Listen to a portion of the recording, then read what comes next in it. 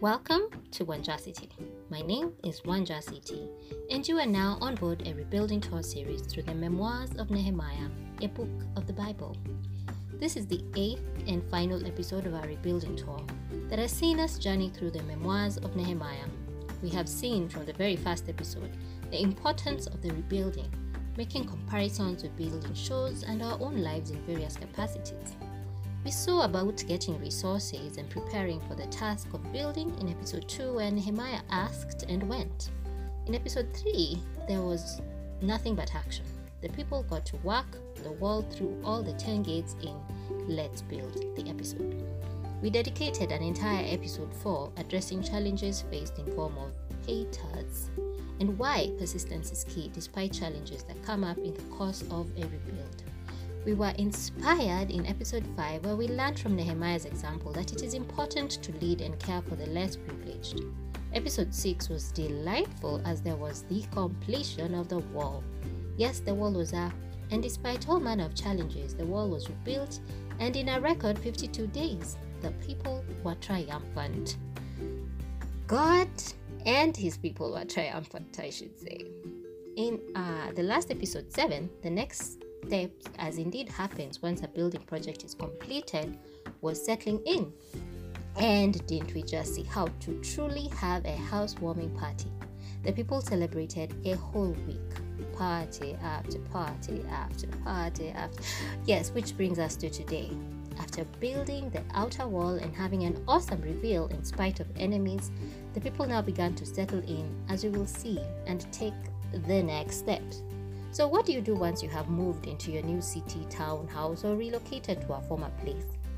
What did Nehemiah and his people do now that they had begun to settle in and had celebrated as required?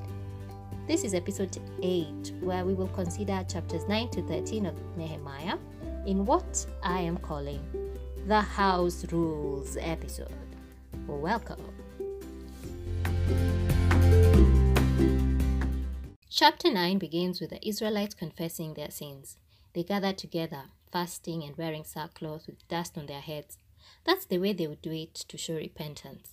And then they confess their sins, even the wickedness of their fathers before them. Once again, on this 24th day of that very same 7th month that we saw in episode 7, the people stood and read from the book of the law of their God. And for a quarter of a day. In the last episode, we saw Ezra read from this very same book of the law, from daybreak to noon. Now, here they are again, tuned in attentively, listening to this very book of the law, and we are told this time for a quarter of a day. Then they spent, get this, another quarter of a day in confession and worshipping the Lord God. So, a quarter of a day reading from the book of the law, before spending another quarter of the day confessing and worshipping. So, all in all, half the day. And some of us can hardly sit through a 2-hour Sunday service. The Levites, remember them? These are those very helpful people who are translating the words Ezra was reading. Ezra was this priest and scribe who was reading from the book of the law. And then the Levites would help translate or explain what the people couldn't understand. So what Ezra was reading was now being translated. And here we find them in episode 8 being very helpful as always, leading the people in worship and praise of God. And they begin all the way in the beginning, from God's creation and his choosing of their father Abraham, to their struggle and redemption from Egypt with Moses and the commandments. Then they mention their forefathers' disobedience of the Lord's command. Yet they mention how God was forgiving and compassionate of their travels for 40 years in the wilderness, and then how God gave them an inheritance, and then how their forefathers forgot once they were addressed because they were stiff-necked and they refused to listen and obey. Yet God was patient. It is to this same great, mighty, awesome God who keeps his covenant of love that they confess these sins that had seen them in distress, great distress, as slaves in their promised land, because with its abundant harvest, it all went to the kings who are lording over them. In view of all this, the people made a binding agreement and put it in writing. The leaders, that's the Levites and priests, they affixed their seals to it. Like a proper legally binding agreement in writing. Chapter 10 lists all the people who sealed it, beginning with, appropriately so, Nehemiah the governor. the son of Hekeliah, as we saw in chapter 1. This same Nehemiah of these memoirs we are studying is the same one we are referring to as the governor. So he affixed his seal first. There were other people whose names are listed, including Levites and leaders of the people. They're all listed in that chapter. You can go check out chapter 10 of Nehemiah if you're interested. Now the rest of the people who are not there, including other priests and Levites and gatekeepers and singers and temple servants and others, now the other people, all who could understand, joined their nobles and bound themselves with a curse and an oath to follow the law of God that had been given through Moses and to carefully obey all the commands, regulations, and decrees of the Lord. These people made many promises concerning intermarriages or not intermarrying certain tribes, responding and respecting the Sabbath, giving to the house of the Lord in terms of first fruits and other offerings, and they just basically promised not to neglect the house of God. That was the import of their agreement. Then we move to chapter 11 of Nehemiah, and here it lists the new residents of Jerusalem. What they did is they devised a formula that so 1 out of every 10 of the people live in Jerusalem. Let's think of Jerusalem like the capital city. So you get 1 out of every village, town to go and person to go and live in the capital city. Now the remaining 9 would stay in their own towns. Isn't that a good plan? So we are told that they cast lots. That was basically how they decision made. That was their strategy. So the chapter goes on to list the leaders who settled in Jerusalem from the descendants of Judah, of Benjamin, the priests, the Levites, and the gatekeepers. Chapter 12 lists the priests and Levites who had returned from exile and who their leaders were. And that takes up about 26 verses, because from then, that's verse 27 of that same chapter 12, we get to read about the dedication of the wall of Jerusalem. This is that very famous wall that we have been dealing with, the one that people have been rebuilding, and that's been the subject of this rebuild series at One Yes, now they're dedicating it, and to do so, the Levites were sought out from wherever they lived and brought to Jerusalem to celebrate joyfully the dedication with songs of thanksgiving and with music and instruments, like cymbals and harps and so on. Of course, they had to bring in the singers to the capital from around the region and the villages, wherever they were. You can't really have a celebration without music and singers. So the Levites and priests purified themselves ceremonially, then they purified the people and the gates and the wall. If you have followed this rebuilding series, you'll know that Nehemiah was an excellent strategist. At the dedication, he says he had the leaders along the wall and then got 2 large choirs to give thanks. He had one proceed along one side towards the dung gate. This gate, that's one of those gates we read about in episode 3. And then he got the other second choir to proceed in the opposite direction. Now he, Nehemiah, followed this second choir together with half the people past several gates, including the Ephraim, Old Gate, Fish Gate, as far as the Sheep Gate, and then they stopped at the Gate of the Guard. The other first choir, remember the one that went to the opposite direction, it had the other half of the people and half of the leaders, as well as the priest with the trumpets. And then Ezra, the scribe, he's the one who was leading choir 1. And they proceeded from the fountain gate to the water gate from the east. So you see, in short, we have 2 large choirs, 2 leaders, Ezra and Nehemiah. Each leader has a half of the people going in opposite directions along the wall for dedication to meet up at the middle. 2 choirs met and gave thanks, and everyone else took their places, and they rejoiced greatly. The sound of rejoicing, we are told, could be heard from far away. So it's safe to say it was indeed a joyous celebration and dedication. Read about it in chapter 12. And this brings us to chapter 13, the final chapter, the final leg of this 8th episode of our rebuilding tour. We sign out by listening to our lead character himself, Nehemiah, and his final reforms. We are told on that day that the book of Moses was read aloud in the hearing of the people. It seems to be a habit that every time they have a celebration or gathering, Nehemiah's people would read from the book. It is something we can borrow.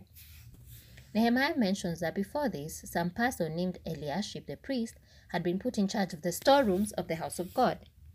This Eliashib, if you don't know, was closely associated with Tobiah. Tobiah! If you don't know, haven't been following the series, or have just simply forgotten, let me tell you or remind you who Tobiah was. Tobiah was one of those bad ones. He was one of the haters. Along with another hater named Sanballat, they had done the most to discourage this wall building. This Tobiah had in early episode 4 from chapter 4 of Nehemiah mocked the people, saying, and I quote, "If even a fox climbed upon it, he would break down their wall of stones." When he asked, what do these feeble Jews think they are doing? What's more, at the end of episode 6, from chapter 6 of Nehemiah, we found that this same Tobiah was some sort of in-law to some nobles who would snitch to him all that Nehemiah was doing and basically try to make Tobiah look good in the eyes of Nehemiah. Just sabotage from inside, I tell you. I also tell you that's doing the most. Now we hear that this same Eliashib priest who was closely associated with Tobiah had provided this Tobiah with a large room formerly used to store the grain offerings. Now we hear articles and tithes of grain, new wine, oil prescribed for Levite singers and gatekeepers, as well as contribution for priests. The nerve, the sheer nerve, as in a large room meant for what we would call God's storeroom for temple workers, was given to one of their haters. What treachery! What kind of allegiance to Tobiah is this that Eliashib, a priest, has with a hater? Turns out, at the time this was going on, Nehemiah was not in Jerusalem. No wonder. What he had done is that he had returned to the king. If you remember, Nehemiah was the cupbearer to the king, as we first saw in episode 1, chapter 1. So sometime later, after he had gone back to the king, he asked for permission again and came back to Jerusalem. That was when he learnt of that evil thing Eliashib had done by providing Tobiah a room in the courts of the house of God. Understandably, Nehemiah was greatly upset, mad, wouldn't you be? And rightly threw all of Tobiah's household goods out of that room. Then he had it purified before putting back the correct equipment, the grain offerings, and the incense in the house of God. You know, the stuff that should be there. Yes. And then Nehemiah learned that the portions assigned to the Levites had not been given to them, and they and singers, the ones who are responsible for the service, had gone back to their own fields because now they are not being given their portions. It doesn't end, does it? It's just one thing after another here facing Nehemiah. So what Nehemiah did was he rebuked the officials and asked them why God's house had been neglected. He then called them together, stationed the officials at their posts, and then the people could now come and bring tithes of grain, new wine, oil into the storerooms. All the people of Judah. That's all of Nehemiah's people, the ones who had come back. So Nehemiah then put in charge men who were considered trustworthy and made them responsible for distributing the supplies to their brothers, that's the priests and Levites, because clearly Eliashib and his people was not it.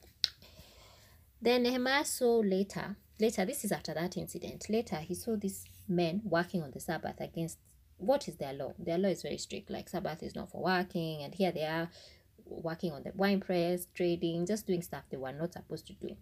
He rebuked them for repeating the same things their forefathers had done and had calamity fall on the people.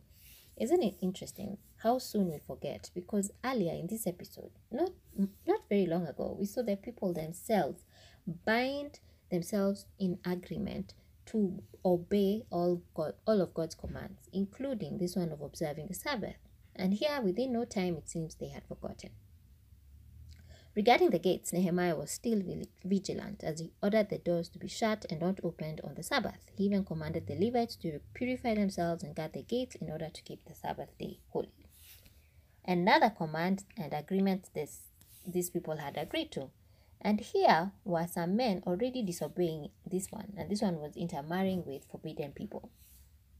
In verse 25 of chapter 13, we are very dramatically told how Nehemiah rebuked and called curses down on them. Well, okay, it's just told. I think it's dramatic.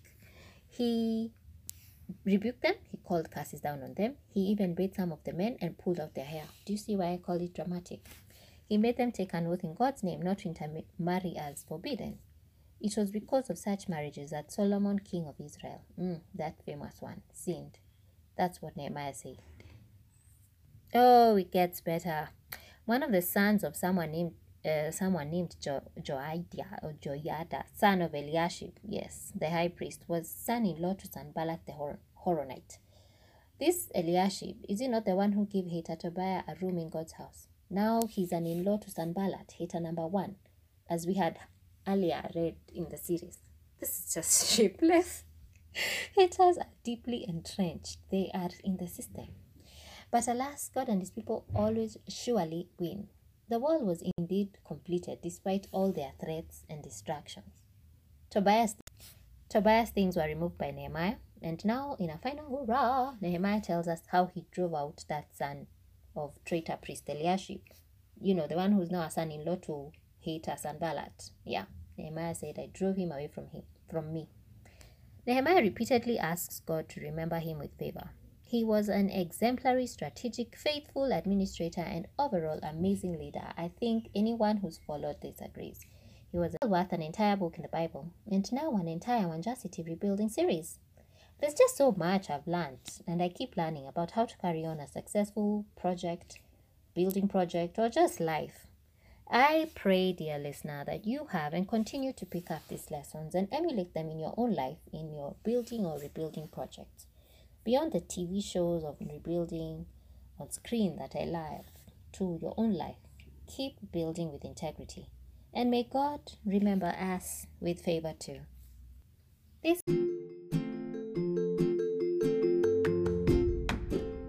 has been a One Jah City production where we have more than audacity. Remember to shine, because like that city on a hill, you cannot be hidden. Till next episode, the next time, next door, right here at One Jah City, be the light.